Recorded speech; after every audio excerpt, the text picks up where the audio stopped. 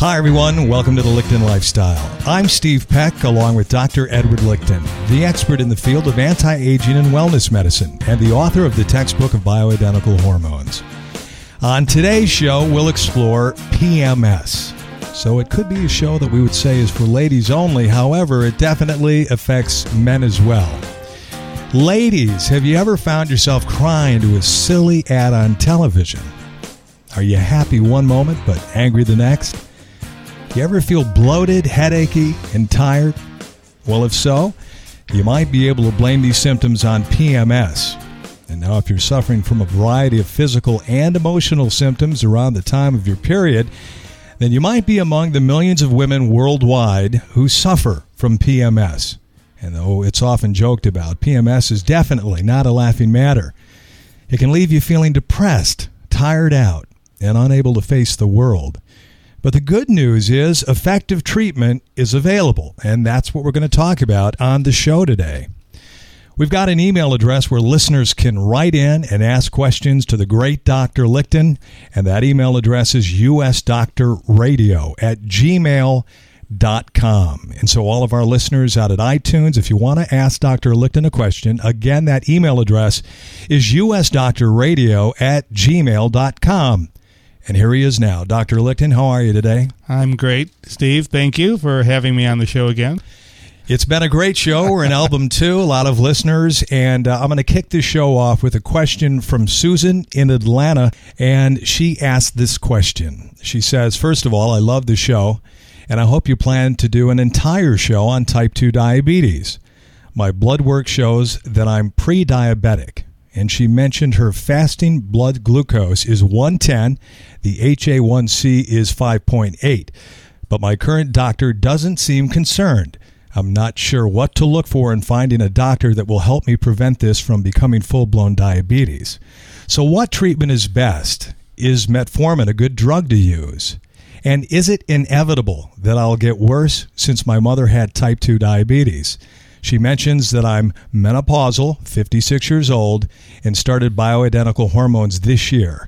And she's taking prometrium, estradiol gel, and testosterone cream. She wants to know, will these have any effect on further development of diabetes? A lot of questions, but I hope you got all of that. Oh, no problem. The matter about diabetes is that in this scenario, you've already made a good start. A good start for hormonal replacement, but we have the other hormones that have to be considered.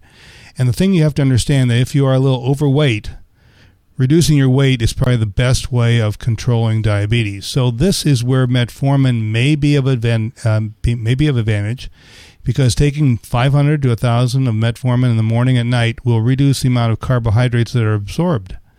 The second hormone that really is really important is thyroid.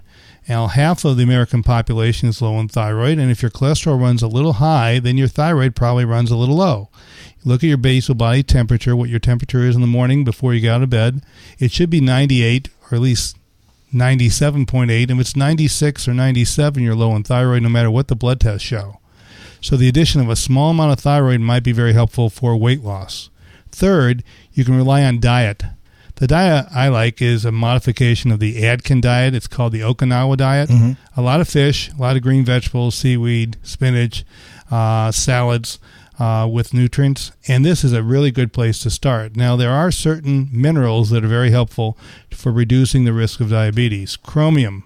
400 milligrams of chromium twice a day works as well as some of the oral diabetic agents for lowering hemoglobin A1C. General minerals. You should take a mineral supplement and digestive enzymes. The other hormone that's very important for diabetes is vitamin D. We talked about measuring the blood levels, 3 to 4 drops at bedtime. So we got vitamin D, we have thyroid, the adrenal hormones, DHEA has been shown to help the immune function and maybe the diabetic function in women. Actually, there was a patent filed on DHEA for the treatment of diabetes. And the only other thing to look at is, are your estrogen and testosterone levels adequate? And the only way you can measure if they're adequate is to look at the FSH and LH. Those pituitary secretory hormones should be less than 10. I'm concerned that the topical estrogen gel is not enough for what you're doing. And you might need more like the estrogen patch or a higher concentration of the estrogen cream. So basically, you're doing a really good job. You've got the right ideas. balance all the hormones, and stick to a diet with low carbs, high fish oil, high fatty acids, and if your weight stays level and you get enough exercise, you may not have diabetes or Alzheimer's or osteoporosis, all the things that tend to fit together in an elderly or in an aging population. So you would say it's not inevitable that she goes the same path as her mother? No, it's just a question of weight. If she's 250 pounds versus 110 pounds, there's a heck of a lot larger chance for diabetes. So if you keep your weight down, you stick on a essential fatty acid, which is going to be a higher fish diet, stay away from fruits, and eat more vegetables, you have a good chance for life to be without disease. And so her doctor, looking at those numbers, she says he doesn't seem concerned. Would you concur with that? Well, remember, doctors are trained to treat disease, not prevent disease. So your hemoglobin A1C of 5.8 is still under 6, so he won't worry about it. Your fasting blood glucose at 110 is high, but just taking the chromium 400 milligrams twice a day and a little more minerals and a little more fish oil and a little better diet, I wouldn't be surprised in a month your fasting glucose is at 90. And you would say she's on the right track because she's seeking out the hormone replacement therapy. Definitely. Prevention is what we're talking about here, and she's doing a great job.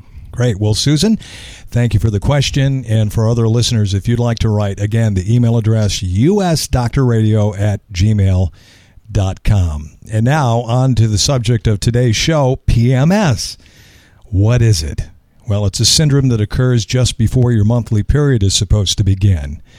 It actually encompasses a bunch of horrible symptoms ranging from PMS mood swings to the PMS blues, and it affects about 80% of all menstruating women. PMS tends to onset about midway through your cycle, around day 14 or about the time of ovulation, and continues until your period has begun. Now, PMS can affect any woman at any time during her reproductive life and, unfortunately, tends to persist until after menopause. But luckily, there are a variety of PMS treatments that you can try to get relief, and that's what we're here to talk about today, ways that you can find relief. So what exactly causes PMS? Well, it's probably the result of changing hormone levels caused by your menstrual cycle. And Dr. Lichten's going to explain this in depth today, and we'll be speaking with Lena, one of his patients, and we'll find out about her experience. And what makes PMS so irritating is that it causes symptoms that affect all the different aspects of your life. It causes physical complaints, medical problems, and it often wreaks emotional havoc.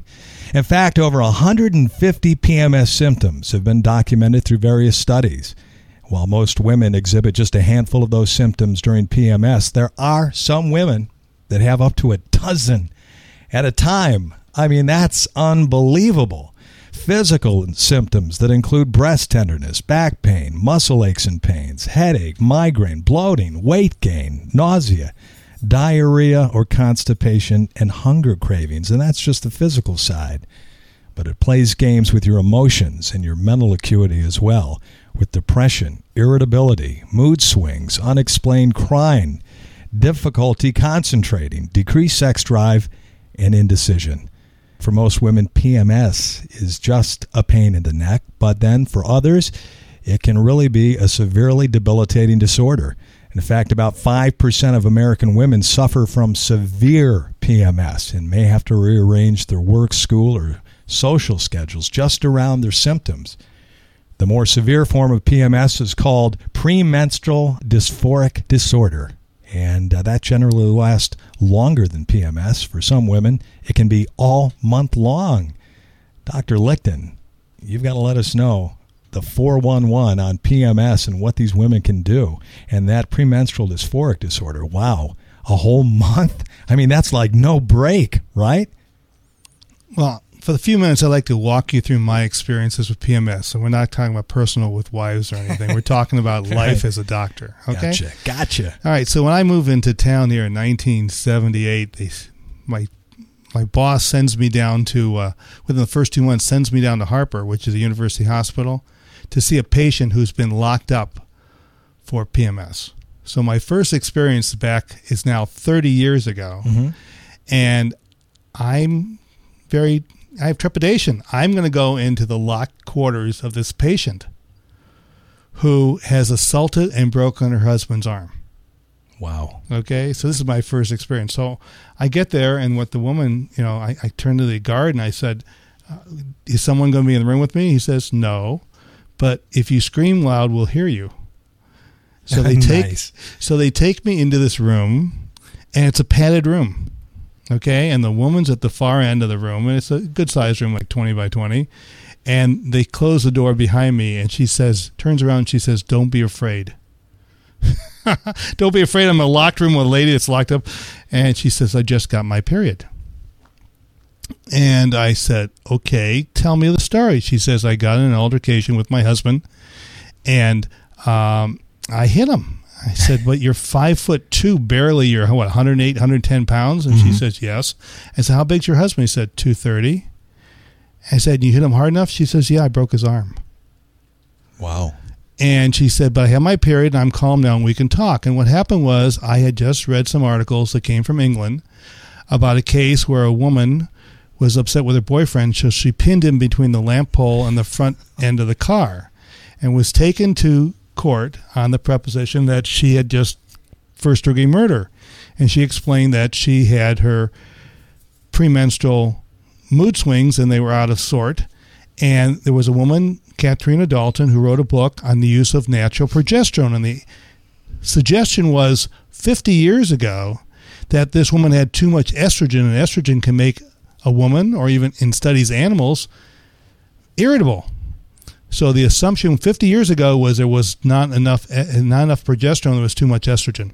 So Katrina Dalton used progesterone, just like the woman we talked about on the phone. She's using Prometrium. This woman used progesterone as suppositories, compounded, made up, and I used the same on my patient. My patient did fine. They let her out of the 4 padded rooms, and she saw me in follow-up, and we had no further complaints. But it was interesting to me to say this is a hormonal disorder, not a psychiatric disorder, and this is now 30 years later. Mm-hmm. Now, the psychiatrists want to categorize PMDD as a psychiatric disease, and they have done so. But as I mentioned before, I had a woman coming through getting her PhD in psychiatry who did a study through my office on PMS. And cognitive therapy doesn't work, but hormonal therapy does. These women have abnormal estrogen levels. And why are you treating high estrogen levels with Prozac or Paxil? It doesn't make any sense. Right. So my first experience with PMS was this little 5'2" woman breaking her husband's arm. Now, as it started and my research became noted in the area, I started treating women with menstrual pain. And that's one thing that does happen in the same time frame. See, 75 or 80% of women will either have bad menstrual periods or heavy flow, PMS or migraine. I mean, the odds are 2 out of 3 you're going to get something. But the interesting thing for women is if a woman has menstrual pain, she believes menstrual pain is real, but she doesn't believe the headaches are real. A woman who has headaches doesn't believe the PMS is real. The woman who has PMS doesn't believe the menstrual pain is real. So women, as a rule, their bosses tend not to believe them that they have these specific complaints. And they're all related to hormonal fluctuations that occur right in the last 2 weeks of the menstrual cycle. Well, when you say they don't believe they're real, if women tend to be very critical of other women, men are much easier. And the women out there who are women patients and have gone to women doctors, they'll tell you, she really blew me off. Like there's something wrong with me. So the thing I'm telling all the listeners is, if you got menstrual pain, it's real. If you got headaches, it's real. If you got PMS, it's real. And the thing about PMS, and I see some of the worst cases of PMS, we're going to talk about psychiatric, psychological aspects, but there's some real things that are really very unusual. I have 2 patients now who have seizures with their menstrual periods. Full-blown, fall down, urinate, convulse, grand mal. Wow. That's a pretty severe case of PMS, and we've controlled that now for 25 years. I had a woman whose lung collapsed every time she had a menstrual period.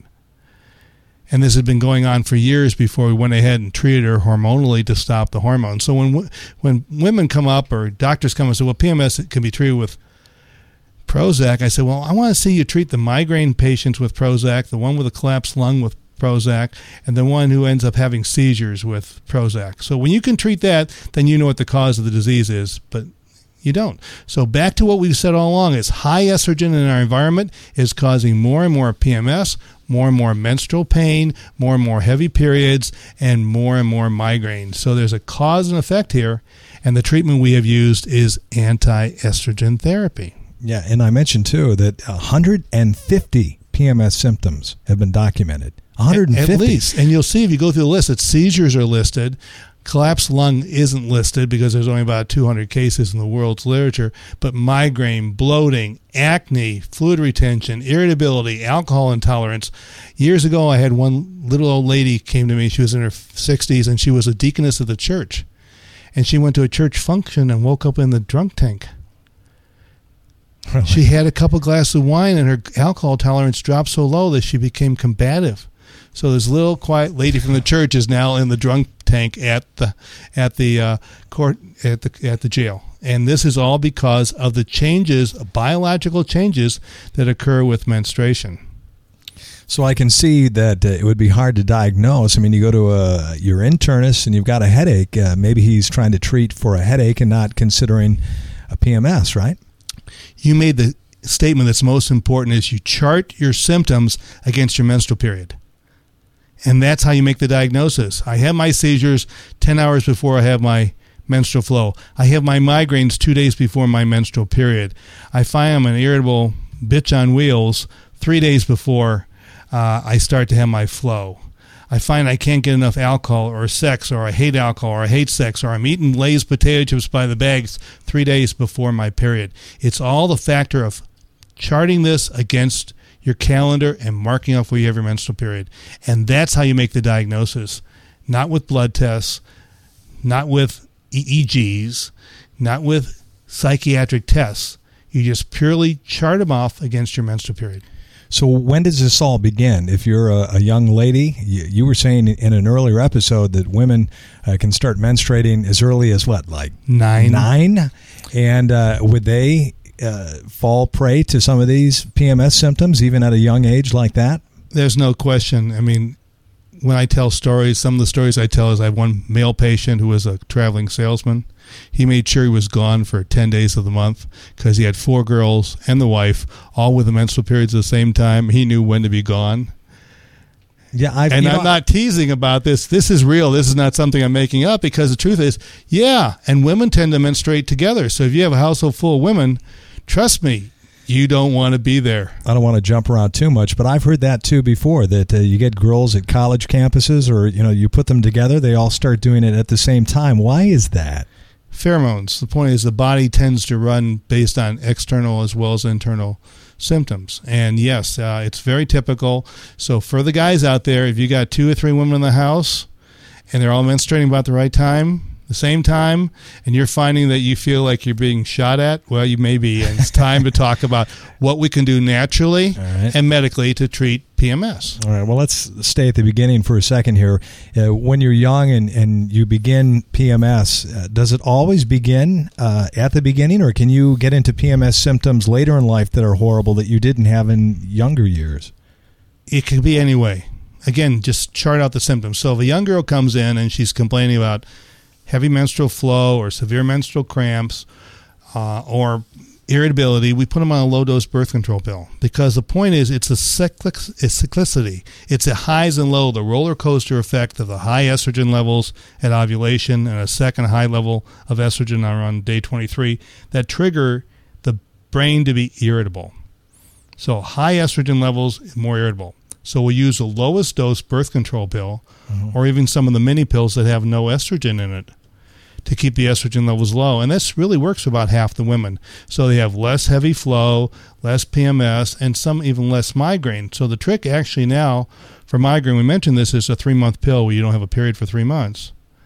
And that's something that we can use for these women to try. Some women do very well and some hate it. So you get a 50-50 split. It's a first treatment, low-dose birth control pill. If you're better, great. If you're not, we go on to something else. If that works, do you have to stay on that treatment? Well, women, as a rule, enjoy the idea that no PMS, no migraine, no worry about pregnancy. And so sexual activity, you need some contraception anyway. So the point is they'll take the birth control pill until the time they want to get pregnant. And it can be in their 40s. I mean, women with low-dose birth control pills can take them in their 40s with really no increased risk of strokes or blood clots. I just recommend don't smoke on the birth control pills. We're going to speak with one of your patients and hear her experience in just a couple of minutes. But for our listeners, at what point do you know that you have to go see a doctor, and what doctor do you see, and what do you do for this, and at what point? When it affects your life, that means people at work shun you, your boss talks to you about being combative, you find that you can't concentrate in school, that you read the same materials over and over again during this time frame. You know, in Europe, if they have big exams once a year to move on to the next grade. In Europe, if you let them know that your menstrual period will fall at the time of the test, you're allowed to delay the test for 2 weeks. So the Europeans are smart enough to know that the performance on an exam can be off 15% based on a woman being caught in this premenstrual window. And if you're married or you have a regular partner and he is looking at you like, am I going to live through tomorrow? Then you have a point in time where you maybe want to address the issue of your relationship based on your emotional latitude. The ups and downs and these swings are useful for keeping control, but there's a point in time where you scare the guys completely. So the question is this affecting your life to a positive level or a negative level? And talking it out is a good place to start. The doctor you should see. I have OBGYN colleagues of mine that write Prozac for every single patient who walks in the door, and I don't write it at all. So the point is you want someone who will listen to you, do your research, and look at the options that are available for PMS, and they're not just Prozac and Serafin and Wellbutrin and Effexor. Well, Prozac and those drugs may fix one problem, but when they say there's 150, and we read earlier that some women can be suffering from at least 10 of them at the same time, obviously that's not a one-pill fix-all. Right, but the doctors may just increase the drugs until the woman sits there in a corner and doesn't talk, and then they figure they have the problem taken care of. Well, that's not smart medicine. But it's real. I mean, that's why Prozac and Paxil, and they made Serafin, which is just the same drug, so they could keep their patent going. But the bottom line, these drugs basically change serotonin levels, and they sort of slow down the process. It doesn't fix anything. It just, as you say, is a Band-Aid. The second treatment is that there's fluid retention. These patients are bloated. They'll put on 3 to 5 pounds of water weight. They'll get constipated, and there's a little simple water pill called spirolactone, and that works in so many wonderful ways for women for their PMS, that this is a approved treatment, and there's scientific studies that say using spirolactone can drop 3 to 5 pounds of water weight, and you think about the birth control pill and spirolactone, and you've got 50 to 60% of women feeling better. And any OBGYN should write for that. Okay, they shouldn't argue with you on those two treatments, and you should try those first. That's a fairly benign drug then? Very benign drug. 100 milligrams twice a day is very benign. You said a diuretic? Yeah, but it doesn't really cause fluid loss. What it does is shifts salt balance. And the thing about estrogen, it retains sodium. Mm-hmm. And what this diuretic does is helps you excrete the sodium, retaining the potassium. So you can reset the electrical part, because your brain runs on salts, magnesium, calcium, and potassium, and sodium. If you take the sodium out, then the amount of fluid in the brain drops. And lo and behold, that alone can help reduce some of the irritability. So these are two simple, benign treatments that any OBGYN, even a family doctor, should have no problem writing for. All right, Dr. Lichten, I'd like to bring in your patient. I want to hear firsthand her experience, and we can learn from someone that's gone through this. Lena, welcome to the Lichten Lifestyle.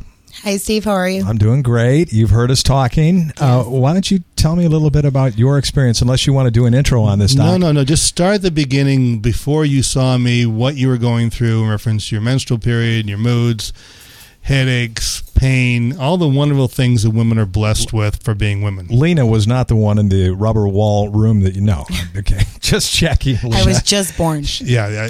Gotcha. Yeah. Okay. Remember, sure. I took 30 years off, and here, this. Okay, go ahead. Excuse me, Lena. I had it all. I felt like sometimes I had the 150 symptoms. It was horrible. The bloating, the migraine headaches, the emotional roller coaster. I mean, you name it, I had it all. When did you begin to notice that? Probably when I was about 16, 17 years old. And how did it present initially? 16 or 17 years. What's going on with you at that point? Well, first I really didn't think too much of it because, I was a teenager. Everything happens when you're in high school and stuff. Good point right there, Dr. Lichten. I mean, when you're a teenager, your hormones are doing a lot of things, and that's the hard part about this. How do you know what is what? Well, I think as Leanna keeps going with the story, she'll say where it's normal, where it becomes obvious to other people, where it becomes almost pathologic. So I think she's going to tell us a story and give us the answers. All right. So I started, feeling the emotional and everything going on. And then one day I just got this really, really, really bad migraine headache. And I couldn't even open my eyes. I was like 17 years old. And all these symptoms started happening when I got my period. And it was the migraine. And I got this really, really, really sharp pain on the left side. And it turned out to be I had a cyst. For a very long time, I didn't know that. So the pain she had was in her abdomen, and Motrin, which is a nice simple treatment, or Aleve is a nice simple treatment for these mild menstrual pain. It doesn't even think about phasing this pain that Leanne experiences. Yeah, it was. I didn't know what it was. I went for a while just thinking that it was normal because my period used to always change my symptoms. Like the pain was always bad when I used to get it. And then went to the emergency room because I dropped one day to the floor. Didn't know what was wrong. They told me I had a cyst. And from there, I had surgery, got it removed, and was added with a different doctor. And then I finally found Dr. Lichten that helped me. And he actually, for the last 11 years, been my doctor. So the symptom that we have here is we have the ovarian cyst, which actually was related to endometriosis. And endometriosis just we'll think of as an extension of severe menstrual pain. So this poor girl gets cramps, sharp pains, drops her to the floor, surgery, pain still there, mood swings, headaches. Isn't it fun to be a teenager? Doesn't sound so much fun. That's right. That. It wasn't. I felt like I was going through menopause at an early age. That's what it felt like. Hot flashes and everything. But the surgery, how are you relating this?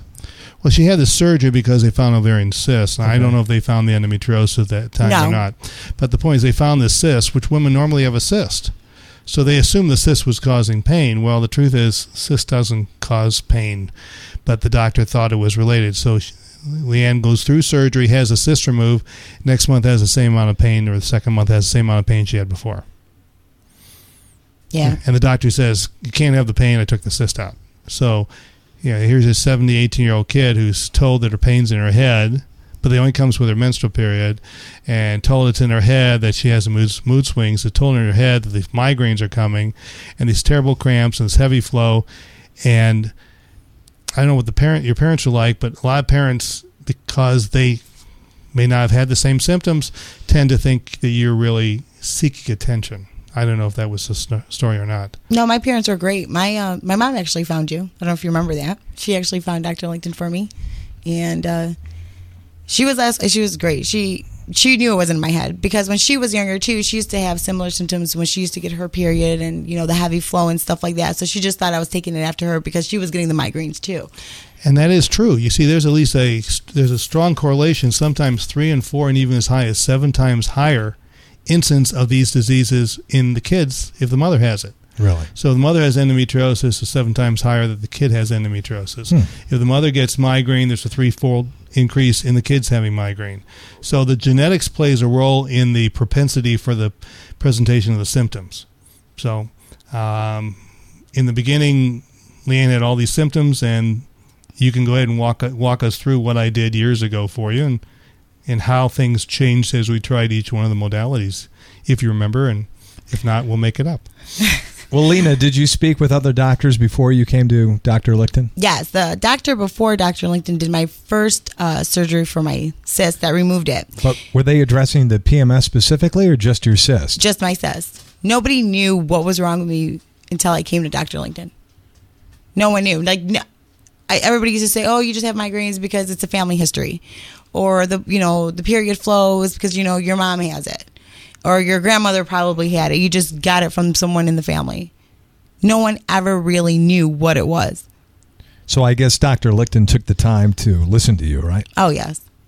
That's why he's been my doctor. Well, tell us about it. What happened? You sat down, you explained your symptoms. So I'm 20 years old now. After I had my first surgery, met with Dr. Lichten. He knew right away what it was. He told me that there is a slight chance that I may have endometriosis, and this is the reason why I'm getting my migraines and stuff like that. He did my surgery, removed my cyst, had a little bit of endo, scraped it out. Few years later, I believe it came back again, and then he did my surgery, and he removed my endometriosis and my cyst and my ovary. So when we break this down into the three different entities here, we looked at first with low-dose birth control pills to see if that would help control the menstrual pain, the bleeding, and the headaches. And I don't know which one it helped, but it must have helped one of them. Then we went to a second medication, which is called danazol.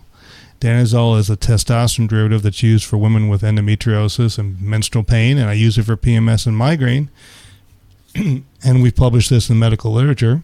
And we use the danazol, the anti-estrogen, for a number of years, and we got relief of the symptoms because with the danazol we stopped the menstrual flow, we stopped the PMS, we stopped the migraine.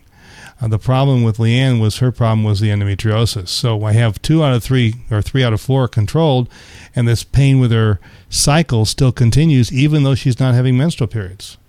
So then we went in laparoscopically, which is using a small incision through the navel, and for her we went ahead and burned the endometriosis. There was a surgery I devised for menstrual pain. We used that, and that worked for a while, and then it didn't work. So we actually have a surgery that's been around for 100 years, and Leanne had a open incision to cut the nerves that run through her pelvis. It's called a pre-sacral neurectomy, and this is something I use for the most severe cases of endometriosis and pelvic pain. And it didn't work for Leanne. So then, we've already gone through 4 steps that no one else has, but we then went ahead and we've used a combination of these new androgens, and Leanne not only stopped the menstrual pain, stopped the PMS, stopped the migraine, stopped having periods. I don't know if she ended up with a new boyfriend because of the sex drive increase. I know she complained about that, but that's part of life. And after stopping the medication, I think you're on it like 6 to 8 months. It's been like 6 or 7 months you've had no medication and you've been pain-free. So we've been able to use anti-estrogens to go ahead and control the PMS and the migraine and the mood swings and the heavy flow. And now that surgery that's been around for 100 years to control menstrual pain in the worst cases, we don't need this anymore. Are you speaking of drugs like tamoxifen? No, we're talking about danazol, okay, which is what we use for women. And like I said, that's been around for 50 years, and the surgery's been around for 100 years. And I've used this surgery in the worst case of endometriosis, of which she was, not because of how much disease, but how much pain. So I go ahead and put her through the most I could do short of a hysterectomy, and she still has pain, and these new shots have taken that pain away. Those shots were great. Oh, man, those shots were great, especially when I didn't have an active sex drive. I didn't have any at all. At all. So we're using the same medication we used on the girls with the boys, and the boys, all of these people who are using this for lupus and using it for Crohn's and using this for better libido and men to keep their performance up is all based on the same concept that we're estrogen poisoned. And by blocking that estrogen, we can cure everything from PMS to menstrual pain to libido to menopause, osteoporosis, because we're fixing a cause. 25-year history come around to the same point of view from other diseases. And the proof is in the pudding, because she is as bad as the endometriosis patient I had. We talked about hysterectomy. That's how bad the pain was. And there have been women I've operated in the past and have had, whether they had severe menstrual pain or PMS or migraines that couldn't be controlled, we've resulted with a hysterectomy that worked for most all of them. But here's a case now we don't need to do that. So we don't have to do radical gynecological surgery for these women who have problems with their menstrual period. And that's why I'm so fascinated with the new treatment modalities we've come up with. That's huge, what you just said. I mean, you're telling us that there are some women out there that might be considering surgery right now, that there might be another path they can take. Oh, yes, definitely. I mean, Leanne knows because she was there, and after her surgery failed, and I told her that was the last step short of hysterectomy, and I didn't want to have a hysterectomy. I mean, she's a young kid in her 30s now. Is that right? 30 now, yeah. Okay. So why would I want to do a hysterectomy on this woman? The bottom line is, and we tried, and the new hormone therapy we came up with, the anti-estrogen, the androgens, it was great. And she, another woman who was 25, same problem with 15 years of pain since she was 10. She also, both of them in a short period of time, came back saying, you cured me. And that's the breakthrough we're talking about today. So this is like hormone replacement again, but we're using a testosterone-androgen combination to shut down the estrogens. The estrogens coming in her body normally, the estrogens coming in from the environment, accelerate, agitate, increase the menstrual flow, the breast cysts, the ovarian cysts, the whole hormonal disruption we're talking about with PMS is worse now because there's a lot more estrogen around in our environment than there was 50 years ago. Mm-hmm. And by blocking that estrogen, we can cure all components of the PMS. The migraine, menstrual pain, the heavy menstrual flow, even the endometriosis is now curable without surgery, without radical drug therapy. I mean, I've had PMS patients who've been on 4 or 5 psychiatric drugs. I've seen postpartum depression patients who one tried to put her baby in an oven. I mean, the point is there is so much hormonal disruption that's out there before and after the menopause, and now we have some really simple treatments that work. And the drugs have been around for 50 years, which I find just fascinating. They've been around. We've known about them. We just haven't used them this way. So what's going on with other gynecologists out there that aren't doing this kind of thing? Why are they handing out Prozac and prescriptions like that? And why aren't they looking into this? Well, 25 years ago, when I had started treating these PMS patients and published some papers, we had a grand rounds at my home. And we had 60 doctors, half from gynecology and half from psychiatry in the same place at the same time. Presented all the data, and the psychiatrist got up and said, I'm never going to write a prescription for hormones. That was the end of their point of view. It didn't make a difference what the data was, how many articles have been published. There have been very prominent physicians who've written about the hormonal therapy. It's very prominent in Canada. There's a number of psychiatrists out of McGill, New York. The doctor who actually delivered Celine Dion had written some extensive work on PMS. There's good studies on this. Studies on the Danacrine were used. I did a study but didn't publish it because there were 2 studies out of England. The whole point is, if PMS were a psychiatric disease, how could you treat it with hormones? So the point is, it's not a psychiatric disease, it's a hormonal disease. And that's what the point is. You can ignore the fact, but the truth is, PMS, menstrual pain, migraine headaches, endometriosis are all hormonal diseases. There's just too much estrogen. And by blocking it, we can make the symptoms go away. Isn't that nice and simple? And you really felt that to be the case, right? I mean, you were having all of these... Were you depressed as well? Yes. I'm telling you, I had it all. I was everything. I was emotionally... I was very emotional, where I would cry for no reason. Nothing. And then 2 seconds later, I'm fine. And then I'd cry again 5 minutes later. And I'm not normally a sensitive person. I mean, you ask anyone I know, and they'll tell you I am not a sensitive person. But there were times where I was like on a roller coaster, and my friends are looking at me like, what is wrong with you? We've never seen you like this. Yeah, but what about them? They must have their own roller coaster ride too, don't they? Oh, they're just off regardless. So yeah. We try to stay away from each other. And we actually do have our periods around the same time. Me and my friends. The term is out of control. Now, both men and women like to be in control most of the time. And the bottom line is, if you lose control, you lose it all. Now, Steve, you and I can talk about the fact that when we find our testosterone levels dropping, we get emotional, we get depressed, we feel crummy, but our drop is usually slower. The drop of hormones in a woman can be from levels of 400 down to levels of 30 in a matter of 24 hours. It's a 90% drop in hormones in 24 hours. You can wonder what that does. And we've documented this many, many times. So the whole point is, if you don't have high fluctuations high and you don't go low, things can get better.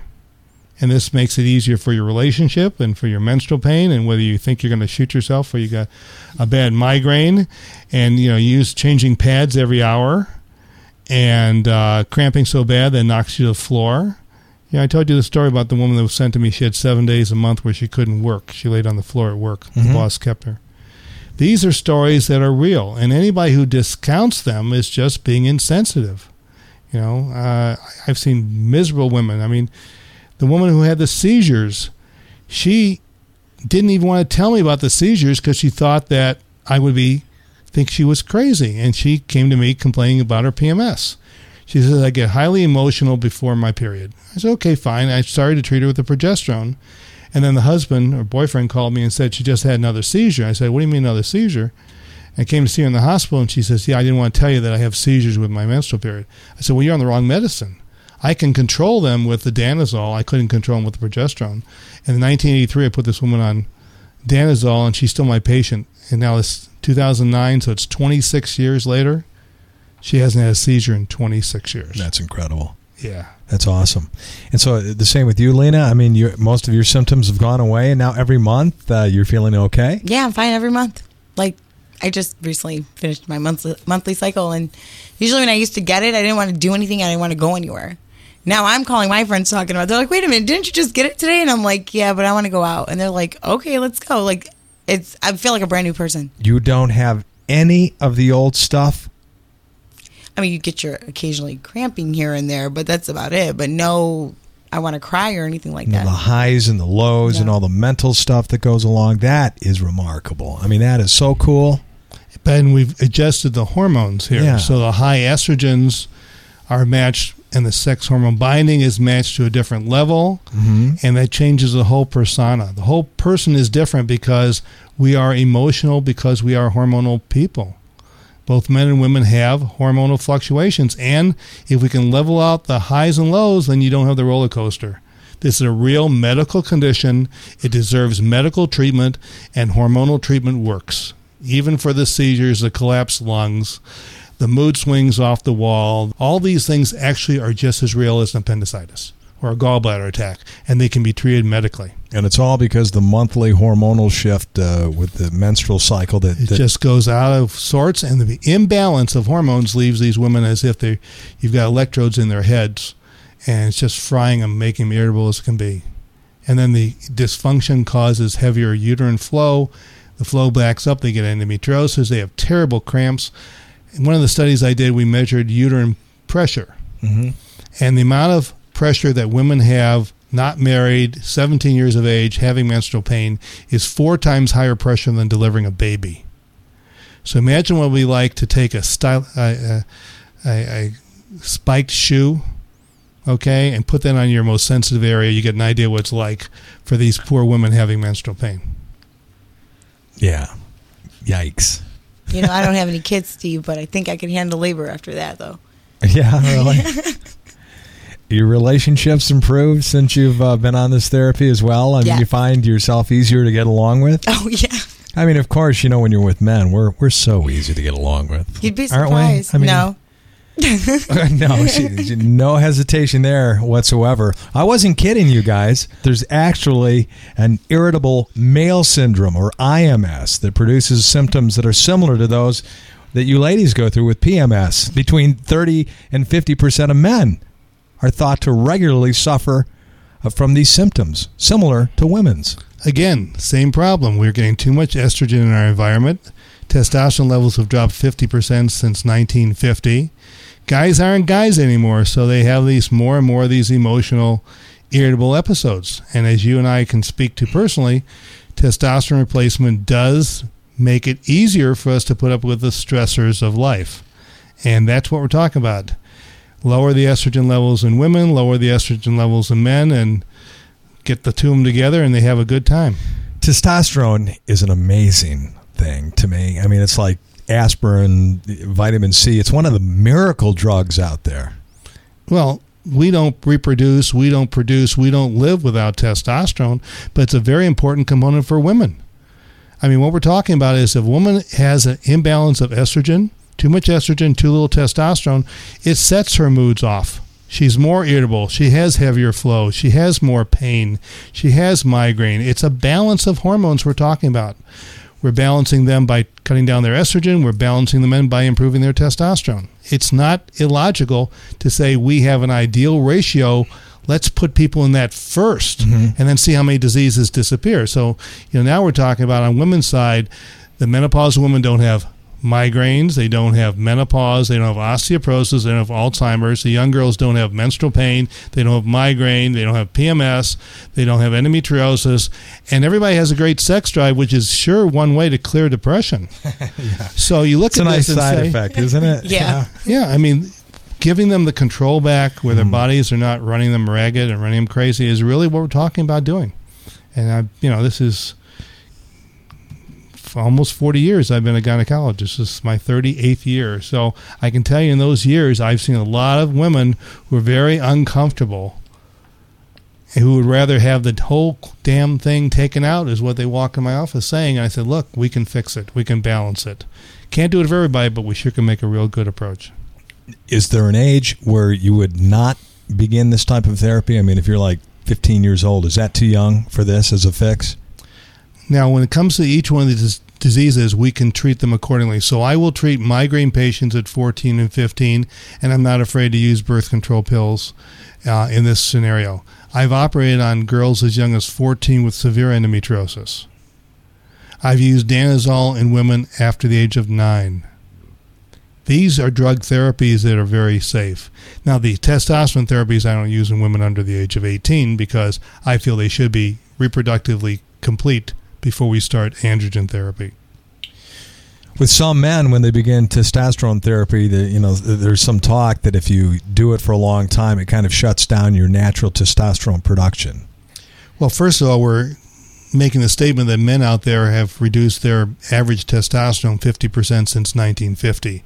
So we're all shortchanged. That's number one. Number two, I've treated men as young as 18 and 19 with severe migraines, and the testosterone has solved the migraine problem.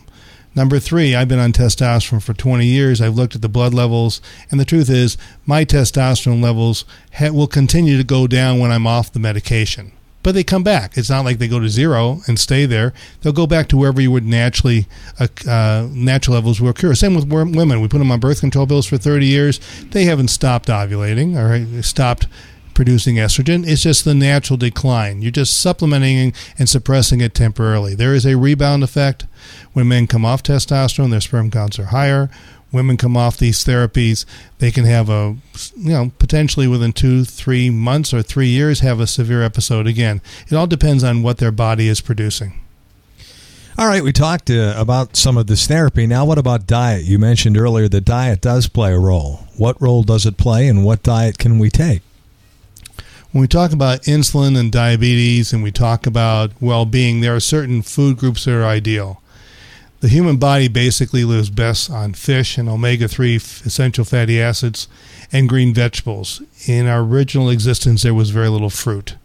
So fruit is carbs, and carbs increase body fat, and body fat increases estrogen. So ideally, you want to be lean. Ideally, you want to have a lot of green vegetables with all the minerals to help your body work, and you want to get your fish and your omega-3 fish oils that way. Flaxseed oils is helpful, but some people can't process flaxseed. The original chicken and turkey and beef that we ate, basically those animals were fed off of grasses and off of actually bugs. They weren't fed off of corn. So the meat we're getting now has very little omega-3. So fish is still a great food source. Carbohydrates, vegetables, good source. Fruit, not a great source. Yeah, but the majority of Americans, they don't eat that way.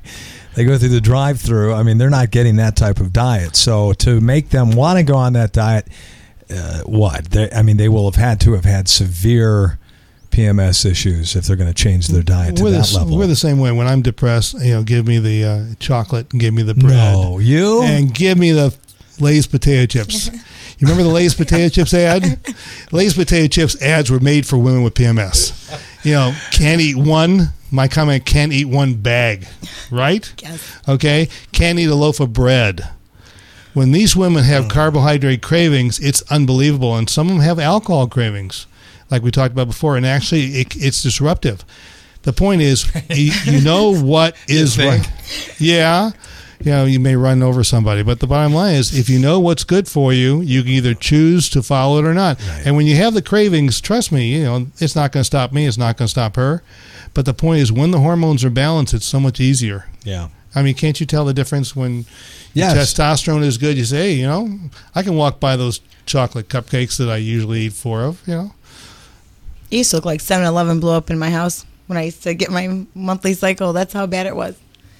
Really? I used to have everything. Slurpees, even pickles. It was really horrible. And now you're going to tell me you're eating fruits, grains, vegetables. No, I still go through the drive-thru. Yeah. You just just went through the drive-thru. But it's not out of control, right?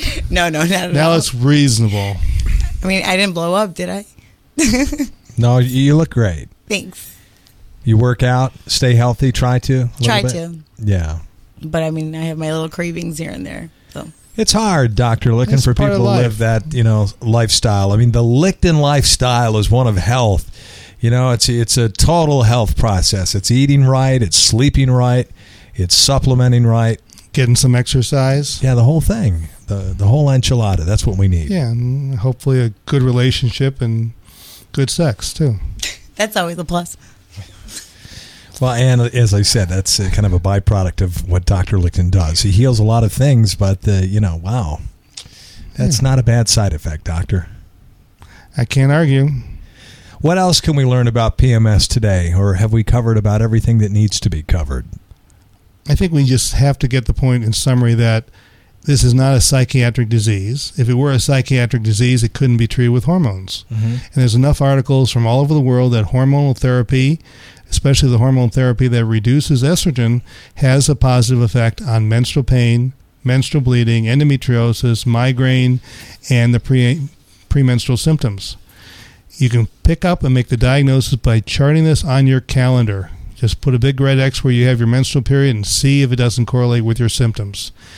The symptoms tend to focus in the 2 to 3 days before the menstrual flow, after ovulation, so that could be 10 days before the menstrual flow. There's more symptoms of depression. You can write down that you're not sleeping well, you're anxious, you're a bitch on wheels, you're depressed, you're craving carbohydrates, you have headaches, you're bloated, you're constipated, you have terrible cramps. Anything that you correlate with your menstrual period is what the medical term is molimina. It's the bad things women put up with their menstrual period, and they're hormonal. And I had one patient came in with 22 pregnancies. I said, why did you get pregnant so many times? She says, I hated putting up with PMS. I said, I think there would have been a lot easier ways of doing it. Oh, my God. Are you serious? 22 pregnancies? I don't have to make up these stories. Look, everybody comes in to prove that what I'm saying is true. Makes Octomom look moderate. Is that like a world record or something? I've seen 26. Okay. Oh, wow. Man, that's impressive. That's amazing. Well, Dr. Licton, as always, a wealth of information and a lot of fun, too. I appreciate this whole episode on PMS. I know I've learned a lot more.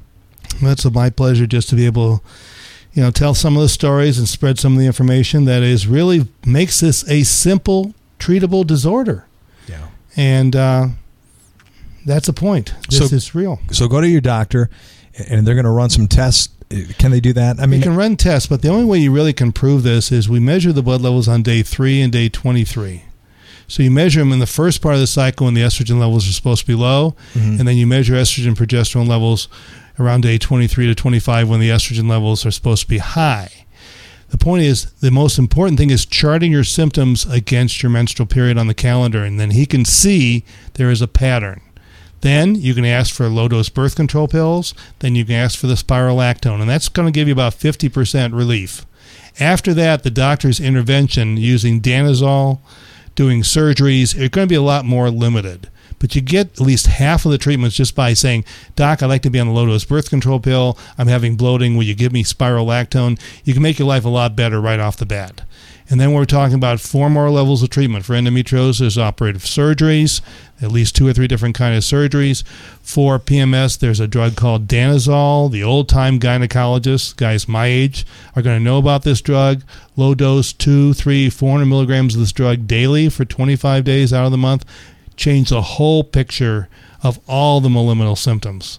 And then for the people that nothing's working for and they become desperate, I have the protocol with the mixed androgens that we've talked about in the past, and we're getting results that are so good that we're talking about doing a huge study on endometriosis and avoiding all the gynecological surgery because these androgens, just like in Leanne's case, did more for her than even a pre-sacral neurectomy.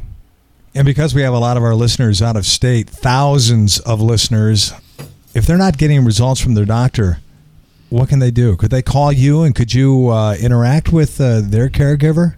Well, we can start by doing some education. We do what's called a phone consultation first.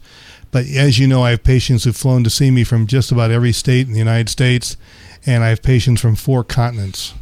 So I get patients from Canada, from England, from Brazil, even as far away as Bangladesh and Malaysia. So it's been interesting that people will go to the ends of the earth to get rid of their PMS and their pain and their discomforts. Well, it makes sense to me to do that. And ladies and gentlemen, especially you ladies out there, if you want to get a hold of Dr. Lichten, you can. He's available for consultation. Call him at 248-593-9999. Again, Dr. Lichten's phone number, 248-593-9999. If you want to learn more about him and what he does, you can check out his website, which is at usdoctor.com. usdoctor.com for all the information on Dr. Lichten. Lena, it's been a pleasure. Thanks for coming in and sharing your experience with us. Thanks for having me, Steve. You're welcome. And I want to tell everyone else, if you'd like to write the show, write us at usdoctorradio@gmail.com. We'd be happy to answer your questions or show suggestions. You can also follow us on Twitter now, Dr. Lichten. That's pretty high tech. I know you've just got your iPhone, so you're a baby techie. But the next step is Twitter. And all they have to type in there is Anti-Aging Radio. They follow us. And what I do is I put up little blurbs. Like today I said, recording the show on PMS. So if they're following us, they get that message and they know it's going to be posted. The minute it's online, I send out a Twitter message. It's called a tweet. And I tweet out our shows online. The technology continues within the Lichten lifestyle. That's fantastic, Steve. And I also want to throw out a shout for my new website and radio program, which is DivorceSourceRadio.com. DivorceSourceRadio.com. Our first show went online, and we're on iTunes as well, and I look for good things. So if you're going through a divorce or have been through a divorce, this is going to be a very supportive website and podcast for you. And it's all part of this Lichten lifestyle group, I guess, since we're turning into a broadcasting mecca right now. That's what we're doing. Well, we're going to change the world. Why not? We have the truth, and the bottom line is you're not going to get it from standard media that wants to sell Prozac and Paxil and Lupron and Imitrex, Glaxo and Takeda and Pfizer and Merck don't want you to know that your disease is treatable and maybe even curable. And that's what we're about. Mm-hmm. As a doctor, I want to see your life better. I want to see you free of disease. So living longer and living better is our motto. All right, everyone. Hey, thanks a lot for listening. We have a new program for you every single week on iTunes. So subscribe to our program. Tell us what you think. You can rate us with a little star rating system, and you can even put in comments about our show. We'd love to hear from you, or send us an email, usdoctorradio@gmail.com. Dr. Lichten, again, thanks for everything you do, coming in and sharing your time with us. We all appreciate it. It's my privilege, and while you're out there, ladies and gentlemen, send a copy of this the story or the lupus or any of the stories to somebody who you know is affected. Let them know that you understand that their problem is real. It goes a long way to anybody who has any disorder to know it's not in their head. So you, just by listening, yes, share it with a friend, share it with an enemy. It doesn't make a difference. Just share it with humanity. That's what this is all about. That's a good point. And you can do that if you're on iTunes right now. You look up there and there's a little button that says share with friend. It's very easy to do, and you send the word out. That's a great idea. Thanks for mentioning that. Well, that wraps this program. I'm Steve Peck for Dr. Edward Lichten and the Lichten Lifestyle, saying have a great week and stay healthy. We'll talk to you again next week.